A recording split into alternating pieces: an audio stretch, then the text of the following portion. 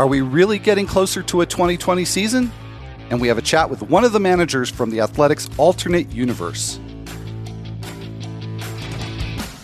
Like death and taxes, Dodger's gonna Dodger. I have not had 3 cold brews yet. It works great in a fantasy league. I'm just glad I am not at the dentist. Fantasy Baseball in 15 on The Athletic.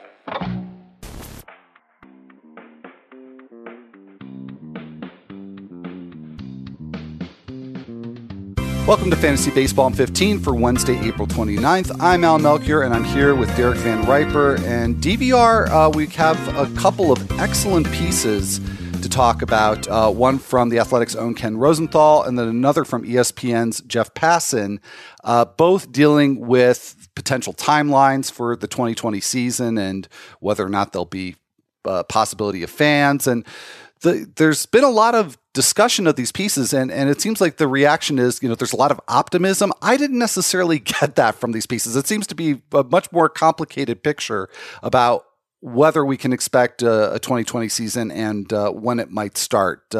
How did it strike you?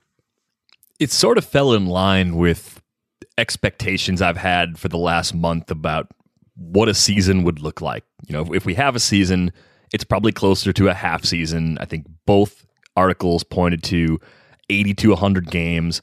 The idea that the season would begin between mid-June and July 4th, that seems like a reasonable target, since you're going to need probably about 3 weeks for teams to get back into game shape.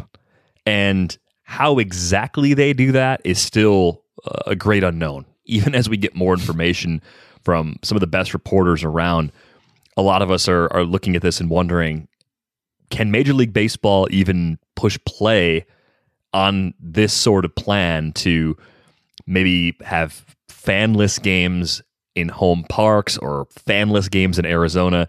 Can they push play on that even before the end of May?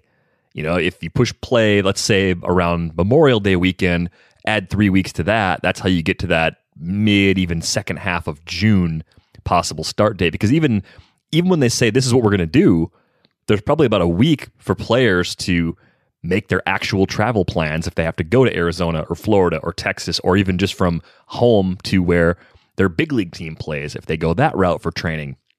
So logistically, there are just a lot of unknowns, but I think the broader framework at least sounds realistic. And the thing that really jumps off the page to me is it sounds like, just based on the Ken Rosenthal piece, the doubleheaders are just not going to be part of the regular plan, which makes a lot of sense. I think you'd be pushing workloads onto players that are just abnormal. And to do that just seems very reckless in a year where, there could be more injuries than usual just because of the strange sort of buildup we've had to get to this season. Yeah, and as you said at the outset, the one commonality, one of the big commonalities between these two pieces is that estimate of an 80 to 100 game season. So yeah, the implication being that, and they both cite, by the way, that the regular season would go through October, so there would be no need for an accelerated pace, no need, as you said, for double headers. So that certainly maybe changes the way we start to think about player analysis and player evaluation, because I think we've all on this show really been baking in the possibility of double headers and a broader pool of players getting impact playing time. So maybe we need to go back to a more conventional way of thinking about playing time and player value. But there were some important differences. And I thought what was really neat about the Jeff Passan piece is that he really kind of mapped out how this would have to happen, and saying that basically the next 30 days or so are really, really critical, because if Major League Baseball doesn't have a plan in place by the latter days of May, it's going to be hard to even have a start in July. Just for all the reasons that you said, DVR, that, players have to make their plans. There needs to be some sort of spring training redux. And really best case scenario would probably be early July. So the Ken Rosenthal estimate of maybe mid-June, that one would really require a plan to be cemented pretty soon, like in the next couple of weeks. And it doesn't seem like they're on track to let that happen. Now, both Rosenthal and Passan mentioned some potential obstacles. Rosenthal talked about how several different league officials are concerned about revenues, and that if they play fanless games, they're going to lose possibly around half of their revenues. Whereas Passan points out the issues with testing, and that the advances made in testing are way behind what were initially hoped for. So how realistic do you think, let's just even take the Passan scenario, which was slightly more conservative. How realistic do you think that is? It's still pretty realistic if, and this is the big if the volume of tests available reaches the necessary threshold. And in my head, that's still something where the general public can readily get the tests they need. So I think it's hard to know where exactly we are progress-wise towards getting there. We know we're not there yet. Are we 2 weeks away production-wise? Are we 6 weeks away production-wise? Are we even further away than that? I honestly don't know. I think maybe that's part of why everything is still so vague as far as when the plans can start to begin, because it's not even in the hands of people who normally make these decisions right now. And that's why I think we're all just kind of left to provide our best guess. Yeah, I mean, we can only work with the information that we have, and that's what's nice about these pieces is that it fills in at least a few of those information voids and gives us something to maybe dream on a little bit, and at the same time try to stay realistic with what some of the real obstacles may be. So if you haven't checked out either piece or both pieces, I do highly recommend them. Neither one's a featured read. We've got a good one for that as well a little bit later on. But let's leave reality for a bit and talk about our alternate universe, our Out of the Park League. And we are very fortunate to have Melissa Lockhart from The Athletic. She covers the Oakland Athletics for The Athletic. I'm sure, Melissa, that gets fun to explain to people sometimes. But we've got Melissa here to talk about the Athletic alternate universe. She is my AL West division rival. As I've mentioned on previous episodes, I am running the Astros. She is running the A's, and I finally passed the A's recently. We're actually on a 1 week hiatus now, so I get to look at the Astros at the top of the standings there. But you're right behind Melissa. Your A's are 35-22, and I'm interested in what has surprised you in the sim so far, in terms of things that have happened that you think, you know what, maybe that could happen in 2020 when and if there's a season, but I didn't expect it. Yeah, I mean, I think the game has seemed to really like young pitchers and hasn't seemed to worry too much about their lack of experience coming in. So Jesus Luzardo has pitched as well as you could have possibly hoped for coming out of the gate. And again, there has been little concern about even his workload totals, which I as a real analyst would have been very concerned about, given that he missed a lot of last year with injury. So I think that's been surprising. On the flip side, though, it hasn't seemed to like Frankie Montas, who really pitched well when he wasn't suspended last season and had a strong spring training. In fact, I just moved him from the rotation to the bullpen because he just really wasn't able in this game to turn it around. So, that's definitely been surprising, because I think in real life, the team is kind of counting on him to be an anchor of that rotation. And all indications from this spring was that he, looked as good as he did last year. So, that's definitely a little kind of wrinkle in my planning for the season. And on the offensive side, Matt Chapman's gotten off to a very, very slow start. He's hitting under 200. So obviously you can't bench Matt Chapman, but that has definitely hurt our ability to keep the offense going at a rate you would have expected it to. So out of those changes, which is maybe the one where you'd be just most likely to react and say, there's just very little chance that was going to happen in 2020? I mean, I would have been very surprised if Matt Chapman in real life would hit under 200 in any circumstance. So, that I think isn't that likely. I've had a chance to let Franklin Barreto get regular playing time lately at second base, because in the game, Tony Kemp injured his elbow, and he's starting to hit the way that I would have expected him to, as someone who's sort of covered his career for the last 5 years or so. And I don't know if that'll kind of be a chance to happen in real life. You know, he kind of needs a break like that, where essentially he's given an everyday job and kind of the room to be an everyday player in order for it to, you know, really click for him. And in the game, he was presented with that opportunity and he's taken advantage of it. But in real life, that may not be an opportunity he's presented this season. Top performers in business and sports often attribute their success to their morning routine, whether it's waking up early, setting their goals for the day, exercise, or meditation. But not everyone has the time to do it all. With Hydrant, you can jumpstart your mornings. Hydrant creates flavored electrolyte packets you mix directly into your water to make hydrating your body easy and delicious. Each rapid hydration mix has the 4 essential electrolytes your body needs. Sodium, potassium, magnesium, and zinc help you hydrate quickly and stay hydrated all day. And Hydrant is backed by research. The formula was developed by Oxford scientists to provide perfectly balanced, efficient hydration. There are no synthetic colors or artificial sweeteners. The formula is vegan, and you can choose between 3 different flavors or a variety pack.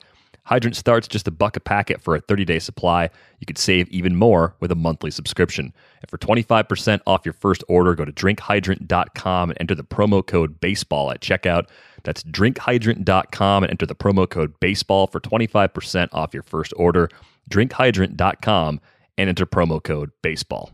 There are a couple other players who haven't performed as well. I guess maybe it's not quite as surprising as what's happened with Matt Chapman or Frankie Montas, but Chris Davis hasn't really rebounded in SimWorld. Sean Murphy off to a pretty slow start. And one of the cool things about Out of the Park is it gives you WAR.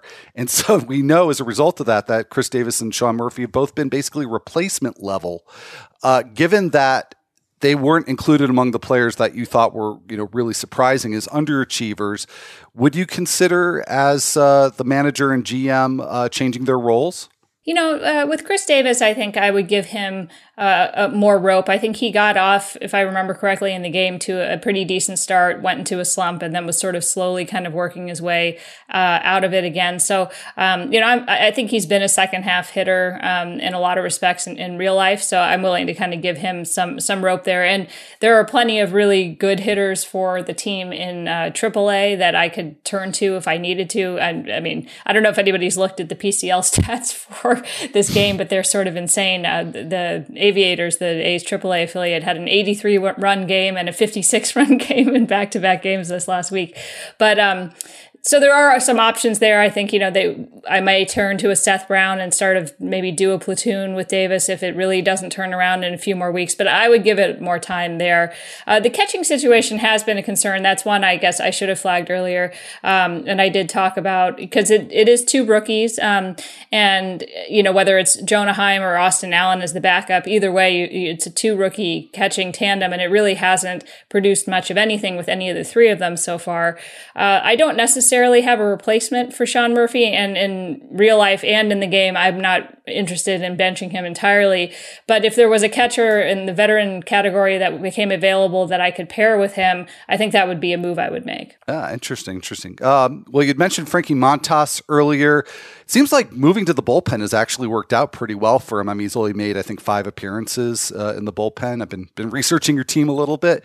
But since the Sim so far seems to like him in that role, do you think you just might let him go, barring any injuries or some really disastrous performance by one of your starters?